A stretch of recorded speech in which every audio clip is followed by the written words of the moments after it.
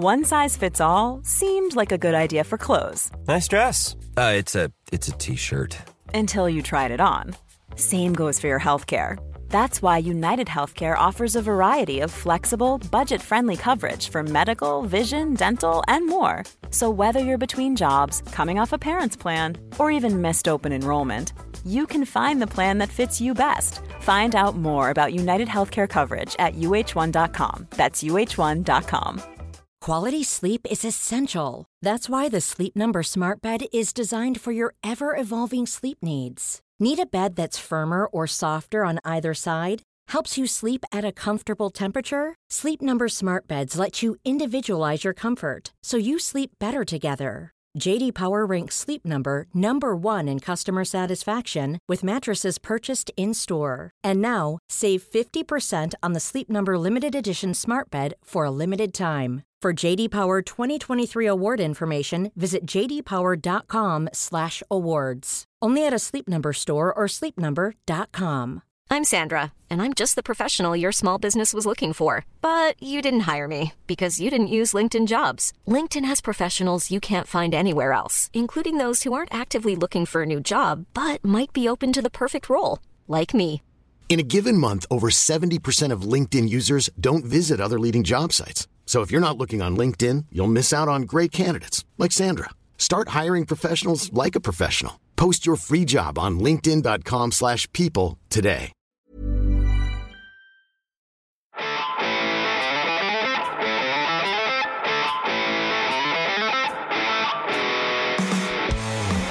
The Other Hand is part of the Acast Creator Network. Hey Jim, just as we thought we wouldn't have much to talk about this week, we have enough agenda items for at least 4 podcasts. Viewers will be delighted to know that we don't propose to do that. We're going to cut it back to what we consider to be the most salient. There's been tons of economic data, all of which is terribly interesting and informative. I know that you're going to mention the Irish unemployment data, Eurozone unemployment data generally, as well as Eurozone GDP. Lots of interesting stuff there. For our Irish audience, there has been data on new car sales, and I invite you to say a little bit about that. Further afield, we've got some factory activity data, manufacturing survey data from disparate economies, not least the US and Switzerland, and I might mention that. There's all sorts of things going on in commodity markets. They're all over the place, mostly up, it has to be said, following on the trends that we talked about before, rendering the task of central banks even more complicated than it otherwise was. And we've got, for example, wheat markets going up today after falling after yet another Russian drone strike on Odessa grain facilities. And I think that merits a mention as well. In terms of the UK economy, I think the biggest news this week has been about house prices. And I'll talk about that once Jim has finished doing what he's going to do with the European and Irish data. So Jim, let's hand this straight over to you, and perhaps you could draw out the highlights of some of those things that I mentioned there in the intro. Okay, Chris, if I might start on what's happening in labour markets. We have spoken numerous times, and central banks are obsessed with the tightness of labour market. We got more data this week from the Eurozone showing the tightness of labour market persists. There was a decline of 62,000 in unemployment across the Euro area in June, a 6.4% rate of unemployment for the third consecutive month, which is the lowest since the Euro was created back in 1999. France has a 7.1% rate, Italy 7.4%, which is the lowest since April 2009. Spain is at 11.7%, which is the lowest in 15 years. And youth unemployment still high, but down to 13.8% of the labour market. So across the Euro area, there's an ongoing story of strong demand for labour, upward pressure on wages, which obviously feeds into how the European Central Bank views the world. So labour markets continue to, I guess, defy gravity, because given everything we've gone through over the last 18 months with interest rates, commodity prices, inflation, and so on, labour markets remaining remarkably resilient. The Irish unemployment data out today, 111,900 people unemployed. That's up 100 from the same month last year. The unemployment rate is at 4.1%. The last time we spoke about Irish unemployment, the rate was at 3.8. But every month, the Central Statistics Office tends to revise those rates because it gets new data on labour force participation, particularly. So the unemployment rate at 4.1% is the lowest on record. Okay, so a slight revision from the 3.8, which was, I guess, reported incorrectly in some senses. So it's an ongoing story, as I say, of tight labour markets for businesses. The challenge is obviously retention and recruitment and upward pressure on wages. That's particularly feeding into service sector activities, which in turn is feeding into the narrative that central banks in the UK, the United States and Europe have been going on about and acting on the interest rate front to address. So that's the labour market story. We had Eurozone GDP for the second quarter. It increased by 0.3% quarter on quarter, which certainly stronger than expected and certainly, removes the Eurozone from a position of technical recession. The German economy was flat. The French economy up by 0.5%, Spain up by 0.4%, and Italy declined by 0.3%.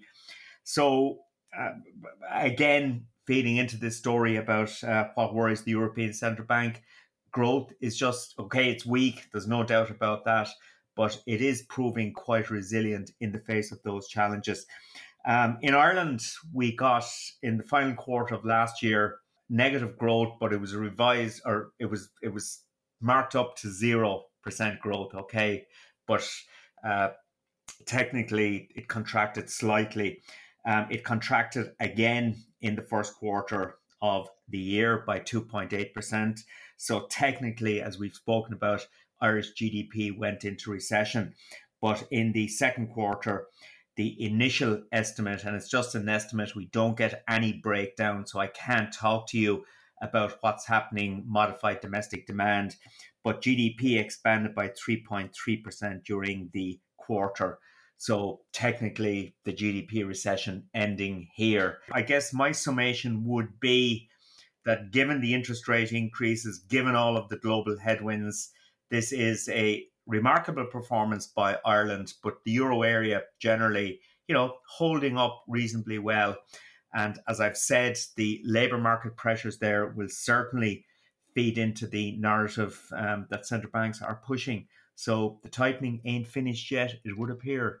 And I think it was today, or maybe yesterday, we got some second rank labour market data from the state. It's called the ADP survey, and that was very strong and much stronger than expected. So again, continuing that narrative of tight labour markets. The consensus on the US economy over the last few days has visibly shifted. We've talked about this endlessly through the first half of this year, starting with forecasts from entities such as the IMF and indeed lots of others saying that a US recession was inevitable.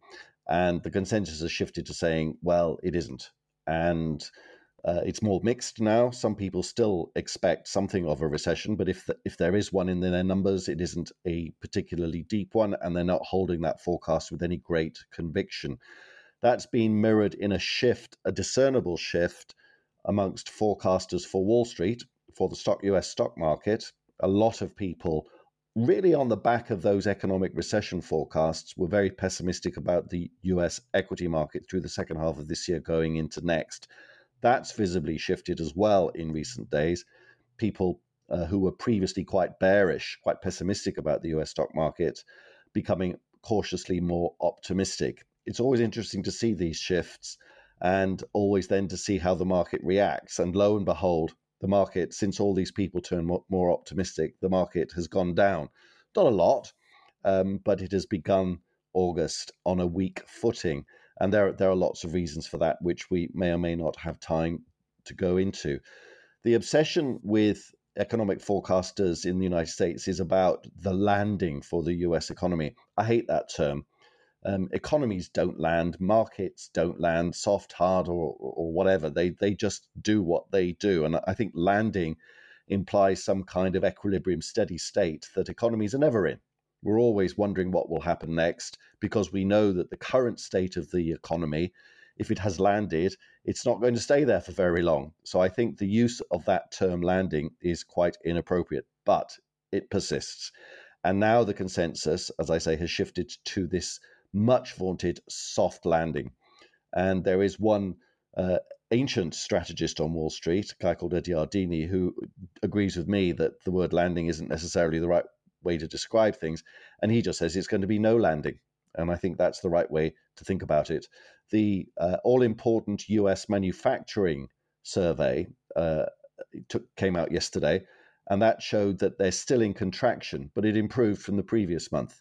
So manufacturing is still soft in the United States, but it's less soft than it was. So that's consistent with the idea that things aren't quite as bad as we previously thought. So that's good news. Manufacturing worldwide is weak, it has to be said. Here in the UK, where I sit, I mentioned in my intro the Swiss factory survey that was published just in the last few hours. That was at its lowest since 2009. Manufacturing is important, but it's not as important as it was, particularly to developed markets like Switzerland, like the United States, like the UK, because they're much smaller parts of the economy than they used to be. But they are important bellwethers. So it's still the case that manufacturing is weak, but doesn't seem to be getting any weaker than it has been. The one piece of economic data that has been out this week that really caught the eye was on UK house prices. They're now falling at the fastest year-over-year rate since 2009. One of the building societies, well, it's a bank these days, published its number for house prices in the most recent month, showing a 3.8% fall year-on-year. Another building society previously reported it as minus 2.8. So house prices are falling in the UK, not off a cliff. This isn't a hard landing, if you do want to use that horrible term, but it is definitely a weak housing market. And one statistic within the raft of numbers that was published by this financial institution was that a first-time buyer in the UK, on average earnings in the UK, will now be devoting 43% of his or her take-home pay to their mortgage. That's quite a number, isn't it, Jim? It certainly is. Absolutely. And I think that tells us what will happen next to the housing market in the UK, given just how expensive a mortgage is. We have a Bank of England rate decision later on this week, which most people expect them to put rates up yet again. My takeaway from that, reading the UK economy as I do, the housing market in particular, is that if they do raise rates again, it will be a mistake. We can argue about whether or not the Fed is doing the right thing or the ECB is doing the right thing. We've got our views about that, which we have previously expressed. But I do think that there's enough weakness around in the UK economy generally and the housing market in particular, which will eventually affect everything, for them to take a pause. I don't know what you think about that, Jim. Yeah, I mean, we've had this discussion numerous times about the drivers of house prices, and I suppose the answer is we don't know, but interest rates are clearly influential, and we've seen in most housing markets around the world, there has been a response to the interest rate tightening, but nothing like the sort of response you might have expected, given the remarkable magnitude of the rate increases we've seen in an 18-month period. Jim, there are two bits of Irish news stroke data that I wanted to ask you about that I'm interested in particular. I know that you've taken a look at new car sales numbers, so I'd be grateful for anything that you have to say about those, what that might tell us about wider consumer demand, consumer sentiment in Ireland. And I was going to ask you about Fingal County Council. Have you seen the news regarding their decisions for Dublin Airport? I have indeed, yes. And IBEC this morning came out with a press statement protesting Fingal's decision to order Dublin Airport, as I understand it. Do correct me if I'm wrong, but essentially this is about an instruction to restrict nighttime flights going into Dublin Airport. Is that right? That is correct, yeah, absolutely. There's been massive opposition in that part of Dublin from residents about noise levels at the airport, about the extension to the runway and the new runway and so on. So I guess the council is responding to that. What is the story at airports like Cardiff or Heathrow? Are there many flights at night? Well, Cardiff Airport is nationalised by the Welsh Government because there are so few flights. It's not an economically viable entity. There are some late night flights. I know that the Ryanair flight from Cardiff to Dublin sometimes goes out at about 11 o'clock at night. I don't think there's anything after that. So it's not an issue in South Wales at all. Aeroplane noise is not an issue in South Wales because they've completely messed up the travel industry out of the Welsh economy. It's actually all migrated to Bristol Airport, but that's a long and not terribly interesting story. For me, the more interesting city, of course, is London. Having lived in London for many years on different occasions over the last number of decades, I can attest to what aeroplane noise can do to a community. I've lived underneath the flight path for aeroplanes. Actually, I once lived in an apartment where the planes just overhead would come down to the point where they lowered their undercarriage. And when an aeroplane lowers its undercarriage, it has to rev the engines a bit because of the drag, I guess, that's produced by the wheels coming down, slows the plane down a bit. So the engine noise increases and you get the noise from the undercarriage coming down just above you. And it's horrendous. And there have been many a protest, particularly in the western suburbs of London leading into Heathrow. One of the extraordinary things about Heathrow is that it's in exactly the wrong place because of the prevailing winds, aircraft have to traverse the whole of London, central London usually, in order to get to Heathrow to land into the wind. It would be much better, given the prevailing winds, if the airport was on the other side of London. But that's just an accident of history. But nobody seriously takes issue with restricting any further the nighttime flights into and out of Heathrow. There are restrictions. They're not supposed to land for a few hours in the early hours of the morning. But of course, planes arrive late, planes arrive early.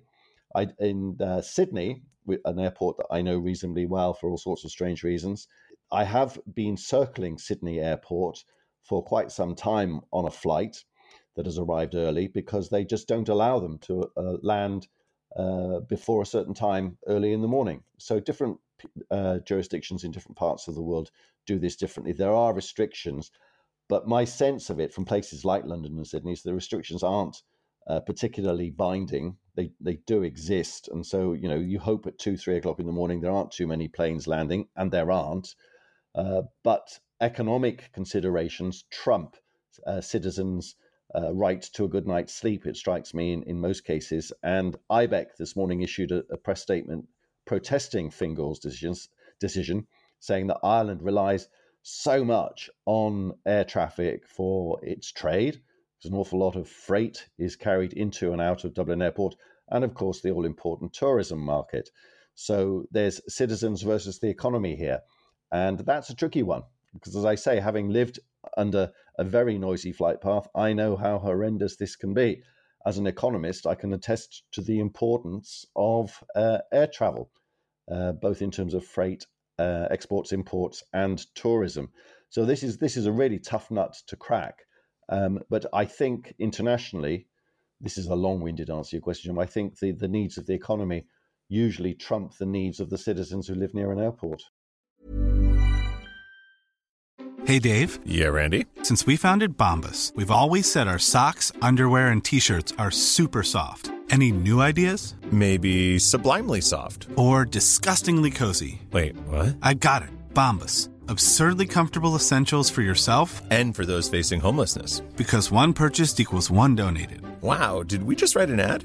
Yes. Bombas. Big comfort for everyone. Go to bombas.com/ACAST and use code ACAST for 20% off your first purchase. Quality sleep is essential. That's why the Sleep Number Smart Bed is designed for your ever-evolving sleep needs. Need a bed that's firmer or softer on either side? Helps you sleep at a comfortable temperature? Sleep Number Smart Beds let you individualize your comfort so you sleep better together. JD Power ranks Sleep Number number 1 in customer satisfaction with mattresses purchased in-store. And now, save 50% on the Sleep Number Limited Edition Smart Bed for a limited time. For JD Power 2023 award information, visit jdpower.com/awards. Only at a Sleep Number store or sleepnumber.com. So do you think Fingal County Council was right or wrong? Gosh, that's a tough one, Jim. I'm glad I don't live near an airport anymore, at least a noisy one. As an ordinary citizen resident, I think that they were right to look after their constituents. That's their remit. But somebody's going to have to take a decision based on the needs of the economy. And this illustrates every single economic decision that you ever make about anything in life. And that's a trade-off. And where do the costs and benefits lie? There might be a case for somehow compensating the residents for their noisy night times. There might be a case for offering to retrofit their houses for noise insulation. There might be all sorts of solutions. I am no expert to this, but it involves that classic decision, which a politician eventually is confronted with, well, every single day of his or her life. It's a trade-off. What would you, if you were asked to decide this trade-off, Jim? You threw the question at me. I've ducked it. What would you do? Well, I visit my brother in San Francisco quite a lot, and he lives very close to San Francisco International Airport. And, there's a lot of flight paths right over his house. And in fact, about 6:15 in the evening, as I've occasionally enjoyed a beer in his back garden, the Aer Lingus flight to Dublin passes very close overhead.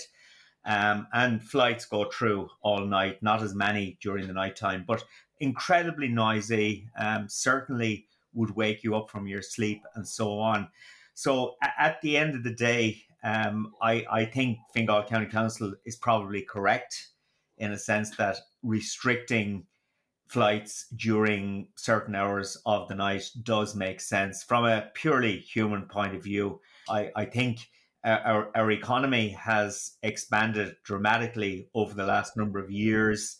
And I know trade is growing, but most of the trade in physical goods comes via the ports, and particularly Dublin Port in any event. So, I don't see this as something that will seriously damage Ireland's economic growth potential into the future. So on balance, I think one has to take the human consideration here. And, at the end of the day, economics should be all about creating as good a quality life as possible for as many people as possible. And having flights over your house during a nighttime period does undermine the quality of life. A little bit like what you've been saying about Heathrow, I would have argued 10 years ago that we should not expand Dublin Airport and that we should build a new airport in the Midlands, and that it would connect to the major cities via a Stansted Express type train network. But the notion that we continue to just drive the expansion of Dublin Airport, it's very awkward to get to, certainly from many parts of the country. It is incredibly busy. Traffic congestion is pretty epic up there. So the notion that we just continue to expand that airport doesn't make a lot of sense in some ways. So relocate it or build another one. Absolutely. Yes, and of course that involves the whole discussion about public sector infrastructure projects. Maybe this is one that could be a public-private partnership, or even if you just hand it over to Michael O'Leary and allow him to build and operate an airport. There's an interesting suggestion. Yeah, well, when I suggested once that we build an international airport near Mullingar, which coincidentally is where Michael O'Leary lives, he responded to me that it was totally unsuited because of weather and mist and fog. You mentioned Stansted. There's a lot of people who say that Stansted is also located in one of the worst parts of the UK for that very reason. It's one of the foggiest parts of the UK. Airports are located often in Britain where there used to be old RAF stations during the war, and Heathrow has that sort of ancestry as well. And where our airports are located are generally as a result of historic accident, rather than somebody sitting down with a blank sheet of paper or a blank map of the country and saying, well, where is the optimal location from all these different angles, both the needs of our citizens and the needs for the airport to be as not weather dependent as possible. So our history on both these islands of being able to successfully do these big infrastructure projects doesn't lead me to think that this is going to be resolved anytime soon. And of course, we wish the residents of Fingal a good night's sleep at all possible times. Jim, moving on to a different transport topic. I know that you've been looking at new car sales. Yeah, we got the end July new car registrations earlier this week from the Society of the Irish Motor Industry. And July is a very significant month because since we'd split the plates here, July is now the second busiest month in terms of car registrations. So car sales very strong during the month of July. 27,148 new cars registered, up 23.9%. Petrol up 27.2%, diesel down 4.5%, but wait for it, electric up by 52.5%. I stress that is coming from a very low base, okay, but it just shows you the growing electrification of the fleet. So that's 1 month's data, good month. But if you look at the first 7 months of the year, over 104,600 new cars registered, up 20.1%. Petrol up strongly.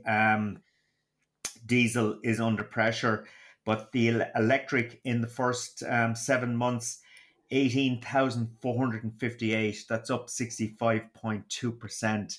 And in the first 7 months of the year, electric had 17.6% of market sales. Okay. And the importance of all of this is the climate change obligation, which Ireland has, the international obligations. The Paris Accord reduced greenhouse gas emissions by 51.5% by 2030, and transport emissions to be reduced by 50% by 2030. And the key way that policymakers around Europe are approaching this is through the promotion of the electrification of the fleet. Okay, and hence we are seeing strong growth in the sales of electric vehicles. However, it is important to put this into context. I think 1.6% of the cars on the Irish road at the moment are electric. Okay, and one of the things that strikes me about the UK's response to all of this is that electric vehicle sales are up in the UK as well. And I listened to an operator of motorway service stations the other day being asked about charging points.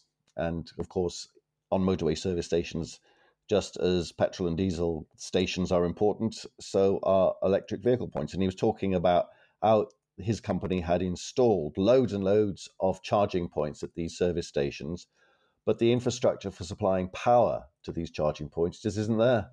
Yeah, it's not. They can't start laying the cables. They're not responsible for generating the electricity and transporting it to these points, and the cabling just isn't there, and nobody seems to know how to get it there. Well, I assume in an engineering way we know how to get it there, but there doesn't appear to be the political will, capital, decision-making processes necessary for this to happen. And this is a more general problem about how we're going to get the power generation up if our fleets do eventually go electric. If our houses eventually go electric, we're going to have to generate an awful lot more electricity than we do at the moment.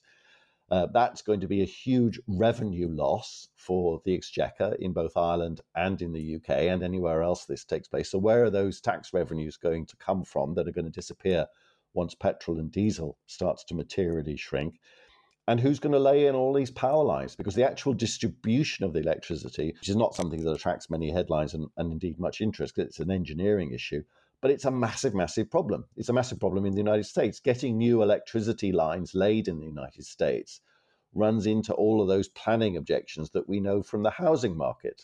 So it's a real problem. Yeah, no, it is a real problem. And if you look at the target is by 2030, every car sold in Ireland will be electric or plug-in hybrid electric vehicle. Okay. That target also is that there would be 845,000 cars on the road, either EV or plug-in electric. Okay.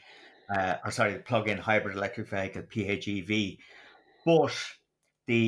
But the point is that there's a lot of challenge to this. Number one is the charging issue you talk about. We have nothing like enough charging points, just over 1,700 public charging points, and they are starting to become very congested. There is the issue about the grid. Will it be able to cope with the sort of demand that's coming down the tracks without massive investment? The answer is no. But there is a more fundamental problem.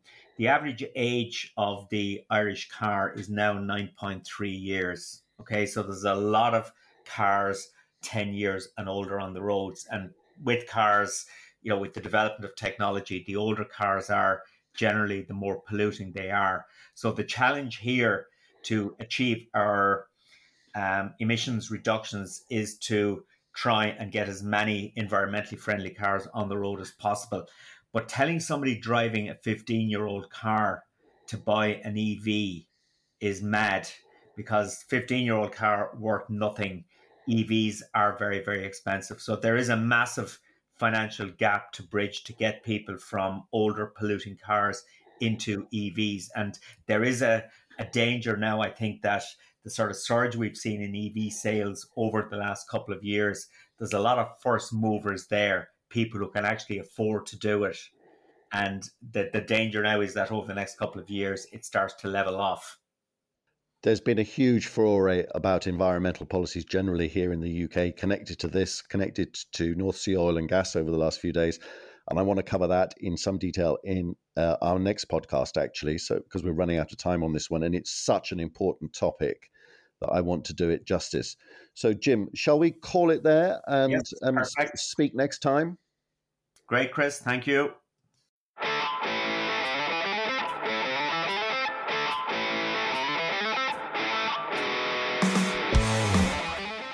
You have been listening to Chris Johns and Jim Power on The Other Hand. We hope you enjoyed it. Our back catalogue of podcasts can be found on our Substack account, www.cjpeconomics.substack.com, or on podcast platforms such as Apple and Spotify. If you would like to listen to the podcast free of advertisements, you can sign up to our Substack account. Comments and feedback are much appreciated.